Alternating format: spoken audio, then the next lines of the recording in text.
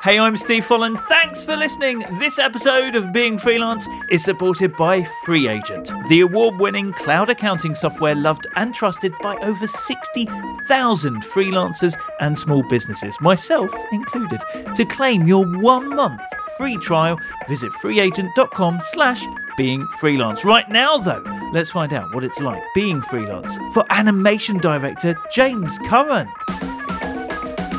The side projects are really important to kind of show what work you want to make, rather than just kind of you doing bits on other people's projects. Trying to do one every year, and each one definitely gets more interest, and throughout the year following that, probably get work off the back of that project. I don't ever have to worry about not getting paid, because I think clients take agents more seriously than individual artists, but agents kind of will make sure that you get paid quickly, because I don't think most artists really know what their work is worth. I think there's a few points where I maybe considered giving up because things weren't going so well early on, and I think they're the hardest times. If you can get past that and stick with it for maybe 2 or 3 years, usually you'll find a way to make it work. Yeah, so there is James, or to go by his nom de plume, or nom de Instagram, Slim Jim Studios, whose animated GIFs regularly cheer my day. They brighten up my Instagram feed. Links as ever to all of our guests are at beingfreelance.com, and I hugely recommend you link through to James's work. Can't wait to chat to him about what he's been up to, how he's got to where he is, and the side projects that he's involved in. Let me know what you think, of course. You can find social links to myself and James on beingfreelance.com. I'm at sfolland, or at Being Freelance on Twitter, and also on Instagram. Drop me an email, whatever. It's always nice to hear what you're up to. Also, the vlog is back. Me documenting my own freelance week. Obviously, the podcast is where I chat to other people about their freelance stories, but my freelance story is actually unfolding week on week on the vlog. I took August off, as I did with the podcast, but it is back now on YouTube. Link at beingfreelance.com. Love your comments on that as well. So, and thank you. Thank you to those of you who missed it enough to kick me into doing it again, because it kept reminding me. But that's the trouble. When you take August off, it's like, when do I start again? The obvious answer would be September the 1st, but it's not quite that simple. It's like, well, I've done it for 4 weeks, maybe just a 5th, maybe just a 6th. It's a bit like chocolates at Christmas. Well, I've already had 6. What difference is a 7th going to do? I'll have an 8th. Anyway, beingfreelance.com, and of course on YouTube. Right, that's enough gassing. Let's crack on and chat to freelance animation director and designer James Curran. Hey, James. Hi. Whereabouts are you from in the UK? Originally, I'm from Nottingham, but I lived in London for about 7 years until last year. Ah, okay, cool. Well, as ever, how about we get started hearing how you got started being freelance? Well, I guess technically I was kind of freelance right from university. Even during university, I was doing a few freelance jobs, kind of animating music videos for just artists that I liked and stuff. But then after university, got into working in video games for a small developer. And I was kind of freelance there technically for maybe 3 years before switching to being full-time for about 3 years. But even during those 3 years being full-time there, I was still freelancing quite a lot, doing music videos or kind of bits of motion graphics or animation work on the side for clients. I was in Derby, which is like a commute from Nottingham. But the plan was kind of always to move down to London and be freelance eventually. But then after about 6 years of working for that games company, I thought I'd move down to London, but moved down with a full-time job there, because I thought that was a better way to kind of get started down there rather than moving down there and immediately going freelance. So I had a full-time job doing kind of graphics for TV commercials.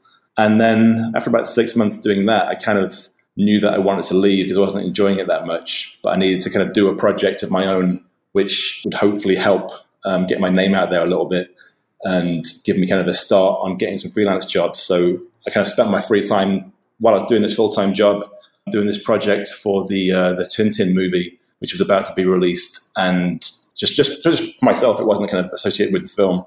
I made a title sequence for the film before I'd seen it, just because I was a big fan of Tintin growing up, and I knew a lot about the books and things. So I made like a title sequence which kind of went through all the stories in the series. Spent like a month or two making that, put it online, and then it kind of went really viral really quickly. I got a lot of views. I got an email from Spielberg kind of offering me some work at some point potentially. So I quit my job, full-time job, and went freelance. Although other than that kind of email, I didn't really have any big jobs lined up, and I was kind of had no money, so it was kind of a big risk to go freelance at that point. But it seemed like it was a good kind of time to take that risk. And then that was like 7 years ago. So I've been full-time freelance now for 7 years. At that time as well, I kind of signed with Partisan, who are a production company who do kind of commercials mainly, as a director, animation director, and started animating, kind of working with teams of animators and things. And they kind of help me sometimes get jobs or just help me produce bigger jobs that I couldn't manage by myself. And yeah, I've been doing that for like 7 years. And then along the way, things have changed slightly, but I've kind of mainly done advertising-based work, either on my own or with teams of animators helping me. Flipping heck. Just to rewind to even when you were at university, though, you were doing music videos. Was that just like local bands that you knew, or? Well, the first one that I did was actually for a university project. It's for a band called Ugly Duckling, who are actually from near LA in Long Beach. And I just made it for a personal project at university. And I forget how they found it, but I guess I sent it to them, or someone sent it to them.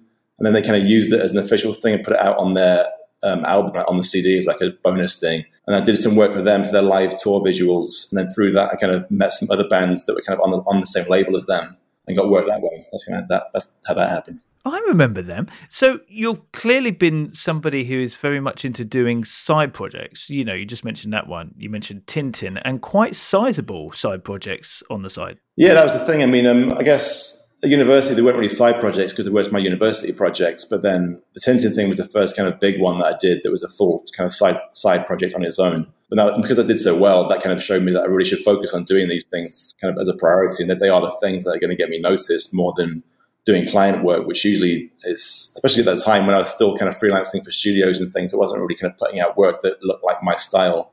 It wasn't really going to get me more work doing the kind of thing that I wanted to do. So I think the side projects are really important to kind of show what work you want to make, rather than just kind of you doing bits on other people's projects.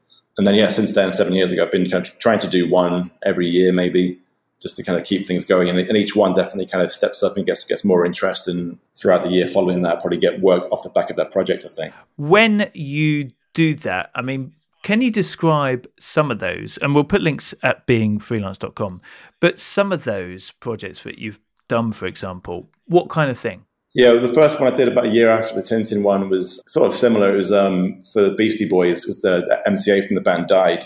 So I wanted to do something on the first anniversary of him dying. And I thought I'd just do an exhibition, even though I hadn't done one before, but I thought doing like a print exhibition in a gallery would be kind of a new challenge. So I did that and sold 35 of these prints for charity for cancer, but also made like an animation that linked it all together and put that online to try and help promote the project. But through that, I started getting into making GIFs, because I broke down the long video into individual GIFs of all these icons that I'd made, which represent different things associated with the band. And then a year after that, I had an idea to kind of, well, in the year after that, I'd kind of worked more on GIFs and kind of developed more as that as a focus, really, because it kind of became a thing that you could actually get work doing, really. I think before that, they weren't really, I don't think people were using them for advertising that much at that point, but then they kind of became quite a thing.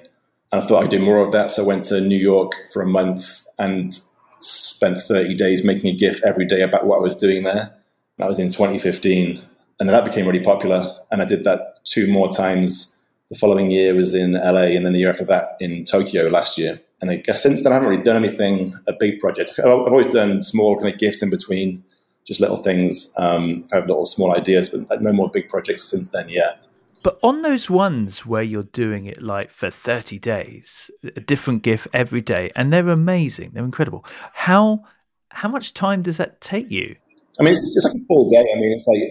It's no more a chore than a job is. I mean, it's like maybe a full day, 8 hours a day making animation, which it seems a lot, but that's how much you spend at work.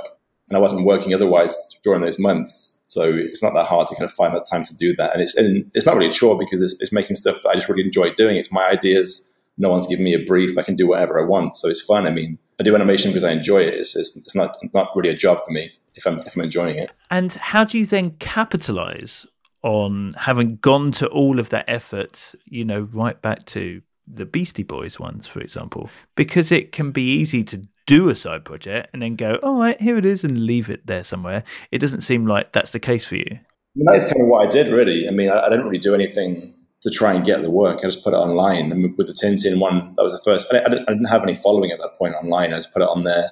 I think I had a friend who'd had some work featured recently on like a motion graphics blog, and he forwarded it to them, and then they featured it, and that was kind of where that started, I think. But I didn't do anything myself to push it out there. And with the project since then, I think it's just because I already had a bit of a following from that one. it was enough to kind of for enough people to notice it, and it will spread from there. But I don't really do anything myself. No, I don't ever really email clients or anything. They just contact me from seeing my work, which has luckily seemed to work for the last few years. Yeah, so seriously, go to beingfreelance.com and go take a look at James's side projects, his gift projects, for example. Beingfreelance.com links through. So where are you putting it? Like Instagram, for example? Yeah, at first, because the Tintin thing was just Vimeo, and then the Beastie Boys one was mainly Vimeo, but then I put all the GIFs on Tumblr, and I started getting really popular on Tumblr at the time. I think at that time you couldn't put videos on Instagram yet, so I didn't start using Instagram really properly for work until the first Gifathon in New York, and then gradually my Instagram following kind of overtook my Tumblr following, and that's kind of my main place now. But I still find it's important to put work on Vimeo too, so I do the long edits of the Gifathons for Vimeo. I think I probably get more work through people seeing it on Vimeo than from Instagram, really. I think having like a longer 2-minute video is a better thing for clients to use to kind of sell me to them as a potential person to work with, rather than just GIFs, unless it's just individual GIFs that they want. Usually it's kind of longer form things. And are you waiting for clients to stumble upon you? As in, for example, there'll be some art director sitting there somewhere going, right, we knew this, and they're looking through Instagram or Vimeo. Or are you reaching out to them? I don't ever reach out. No, I mean, I signed with a different agent as well as Partisan maybe 3 years ago who are just focused on doing the gift work. But I still say 90% of the jobs that I do come from people contacting me directly, but I still pass all of those jobs on to either of my agents to kind of manage and do all the kind of contract work and negotiations and things. But most of the work is just from people finding me somehow. I think I don't really know where they find me. They don't always say, but I don't really do anything to try and encourage them. Yeah, how do you find working with an agent? Like, was there a point where you were doing it yourself? And that changed? Not really for the last 7 years. At Partisan, I've been working with them. It's been good. I mean, I think I couldn't have been doing the types of projects that I've done without them. And even the first client gift project that I did was, I think, just after the Beastie Boys one. But I didn't do that through Partisan because I didn't have much. It was kind of, I got an email on Friday saying we needed by Sunday. I was about to leave for Tokyo or something on the Monday, so I was doing it myself. And I think I charged them for 6 gifts less than my agent started charging per gift once I started working with them. So it's much better to work with someone who knows how much things are worth, because I don't think most artists really know what the work is worth. And it generally saves me a lot of time. Just, I'd say maybe half the projects that come into me don't end up happening for reasons that aren't my fault. It's better than my agents kind of wasting their time doing that rather than me. And same with like chasing for money. I mean, I don't ever have to worry about not getting paid, because I think clients take agents more seriously than individual artists who think they can just not pay for 6 months and that's fine. But agents kind of will make sure that you get paid quickly, usually. Yeah, that's great. You mentioned earlier that you sometimes manage teams. Would that be like an agent coming to you and say, right, we've got this project, and so it's under your name? Or do the people think they're just working with you, like there is no other team? Or are you like, right, I've got this big team, you go out, you put together the team to make it happen? Just intrigued as to how that works. No, usually either they come to me or they come to Partisan for those kind of jobs, because I use Partisan for the jobs that are too big to do on my own, really. And they'll know that it isn't just me doing it, because they'll be given a budget which includes payments for animators and things other than me. But I'm still the one that's doing all the design work and kind of overseeing the whole thing. So it's more that I have to work with a team of people to get the job done, because there's not enough time to do that amount of work on my own. So it's not like I could do it by myself, really. Ah, gotcha. Yeah, okay. Right, yeah, I understand now. So in that situation, are you together or is it remote? How does that work? It used to be when I was in London, the animators would be there with me usually. But that was partly because back then the internet really wasn't fast enough really for most people to kind of be working remotely. But now, because I'm here a lot of the time, the animators are usually still in London, but I've worked with them before, so I know that they can work well with me. So I'm not kind of worried about that being away from them. But even if I was there, I don't think that they'd necessarily have to come into the studio to work, because there's no point these days. It's kind of easy just to do things remotely. Yeah. What led you to the States then? Well, that's part of the reason why I kind of signed with Partisan, because they have an office here. So I knew that was potentially somewhere that I could move to for work with them. And it just felt like I'd been in London for enough time that it was time to try somewhere else. And I thought, especially in LA, there's more opportunities for things types of work that I couldn't really do in London, especially kind of TV work. So that's kind of a focus at the minute, trying to get a TV project started potentially. So are you going out and meeting people, or is that through agents again? Yeah. I've got a new manager here to kind of focus on doing TV projects. Cool. Just to rewind slightly, you mentioned obviously working as a team, but is much of what you do quite solitary? I wouldn't say no. I think most client things that I do, I'm working with at least one other animator to help me. It's solitary in the sense that I guess they're not with me, but I have an office here Partizan has an office in LA that I can work from. So there's a big team of people here to work with. I'm never kind of alone. I don't really work at home if I can help it. I prefer to go into an office. Did you used to work at home? Not that much. Even in London, Partizan had an office there. So I'd always go into, if I had projects on, I'd go there to work on them. I'd work from home on personal projects. And doing the Gifathons are definitely a solitary thing because I'm in a different city where I don't know as many people and I'd kind of have to work at home so I wouldn't have an office to work from. But for client things, I always try and kind of go to work and treat it like it's a job. Yeah. And I'm like imagining your work day. Are you quite regimented about that? I mean, if it's a client project, I knew that I've got a deadline coming up, I'll try and do like 9 to 5 or whatever, something like that. But then you're going home and you're like leaving work to one side. I try to, yeah. I mean, it kind of depends how much work there is. Sometimes there's so much work to do that I have to work at night as well. I did a project recently for eBay and it was 26 GIFs in about a month and I had to do all the illustration work really quickly to give the animators enough time to animate them. So for that, I was working kind of long days, but only for maybe like 2 weeks. So it happens sometimes you just have to do that, but I prefer to kind of keep it 9 to 5.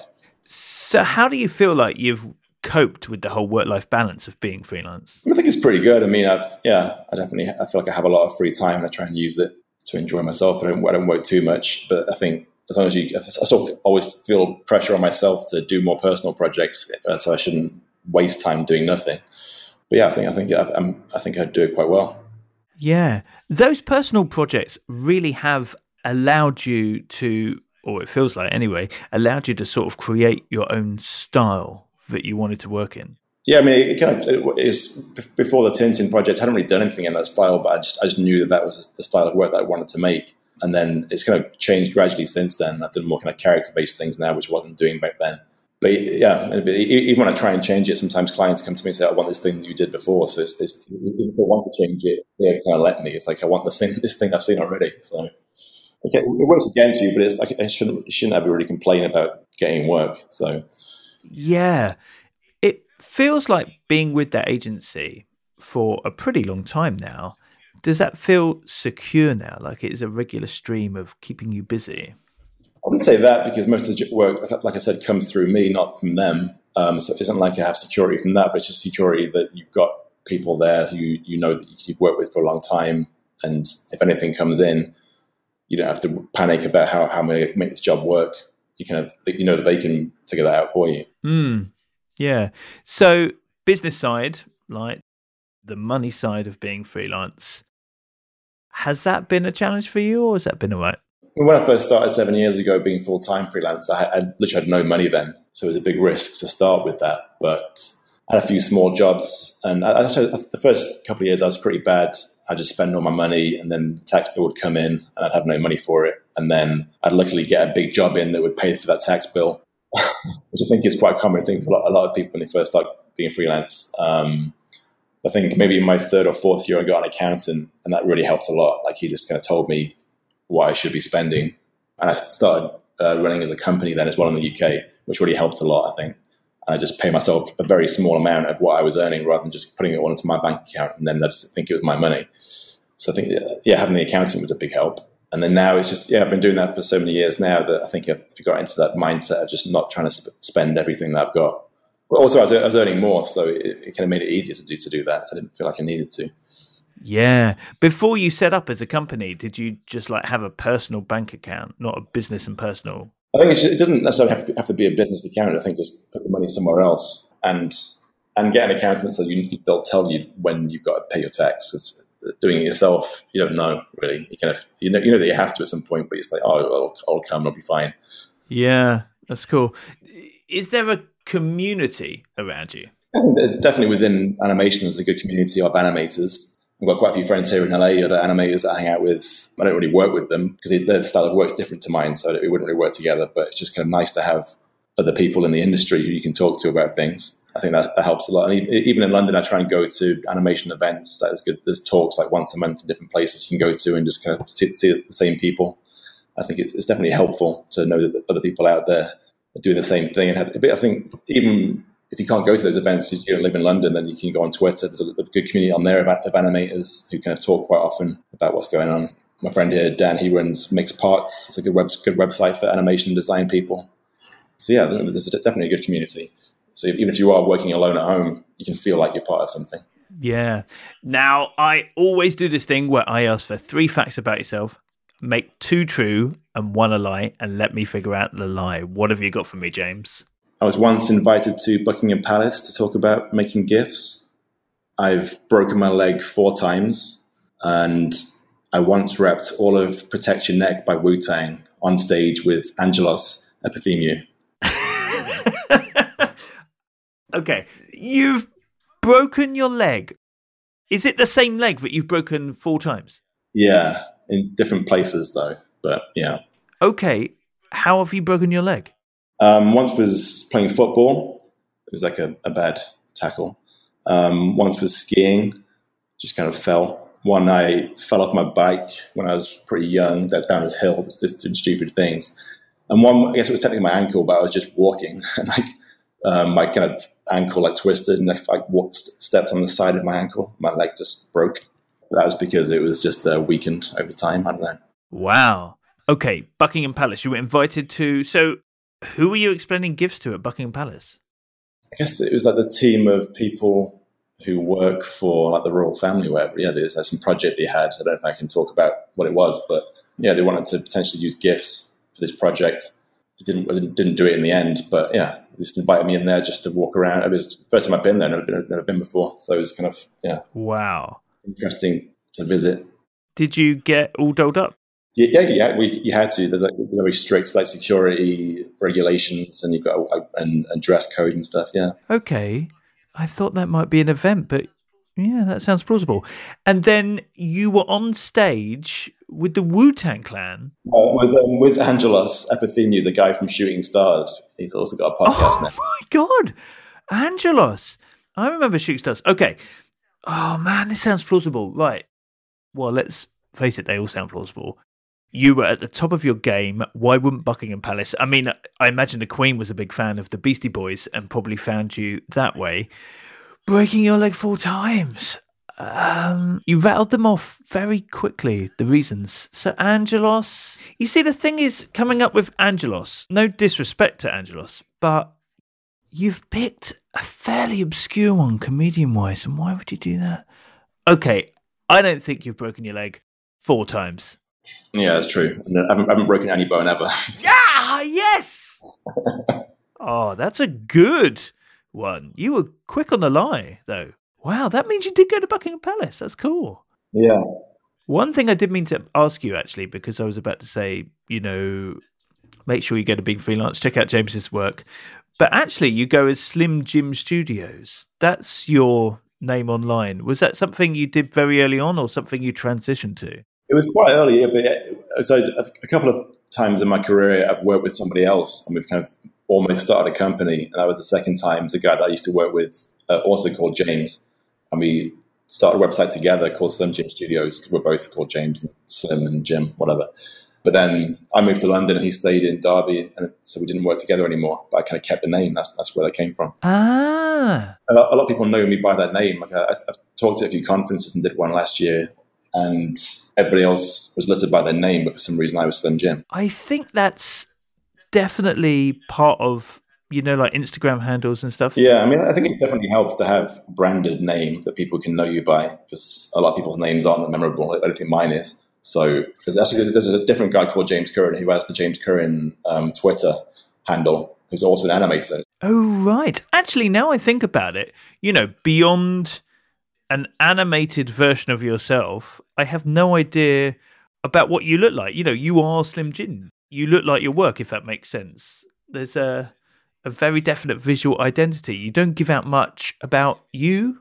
Not really. I do post photos myself occasionally if it's work related, but my Instagram is my original kind of personal one. So if you go right to the bottom, there's photos of me down there. But the character is based on sort of what I look like. Although people always think because it's got a round body, it means that I'm fat. But to me, it's just I just like round things and circles. So it's just, yeah. No, it's great. If you could tell your younger self one thing about being freelance, what would that be? I probably would have started it earlier, maybe. Although I'm happy with how things have gone. So maybe doing it at that time was the right time. And just don't worry so much, I guess. Yeah. If you just keep working, don't stop. I think there's a few points where I maybe considered giving up because things weren't going so well early on. And I think they're the hardest times. If you can get past that and stick with it for maybe 2 or 3 years, usually you'll find a way to make it work, I think. Was that like periods where work wasn't coming in? I guess so, yeah. Or maybe it's the work wasn't coming in or you weren't getting the type of work that you wanted. I think it takes time to kind of find whatever direction you're going to end up in. And also, I think it's good to let other people kind of guide you. Like if people are pushing you in a certain way, because that's what type of work they think you're suitable for, don't kind of fight it too much. I think it's good to kind of take advice from people and not be too kind of, strict on fighting them, I guess, if you've got an idea that you want to do something different. Yeah. You mentioned doing conference speaking. Was that something you went after, or how was that? Not really. I used to go to Plasma a lot. I've taught there this year in Berlin and last year in New York. So I feel like I kind of went after that a little bit by going there a lot and meeting with the organizers and kind of like, I'm here, so I might as well speak. Otherwise, no, it wasn't really something. I don't really enjoy it at first. It just kind of happened, and then I was like, I should do it because it's something different and a new challenge. But I actually quite like it now. Yeah, and is that same to other animators? Is it? It's not always just animation. That can be design or kind of just any kind of creative conference. But it's usually kind of animation related. But yeah, I've taught in a few different countries like Spain, Guatemala, Germany. I'll take if someone invites me anywhere. I'll pretty much say yes. I usually just kind of ask who else is speaking. And if there's someone else there that I find interesting or that I already know sort of, then I'll go. But why not go? And do you write anywhere, blog anywhere, or for example, or is it saved for the stage?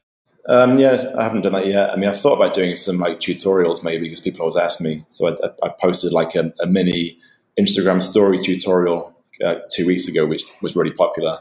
So I might do a series of those or something, but it's not really with me speaking. It's just kind of me showing little tips with in the interface in After Effects.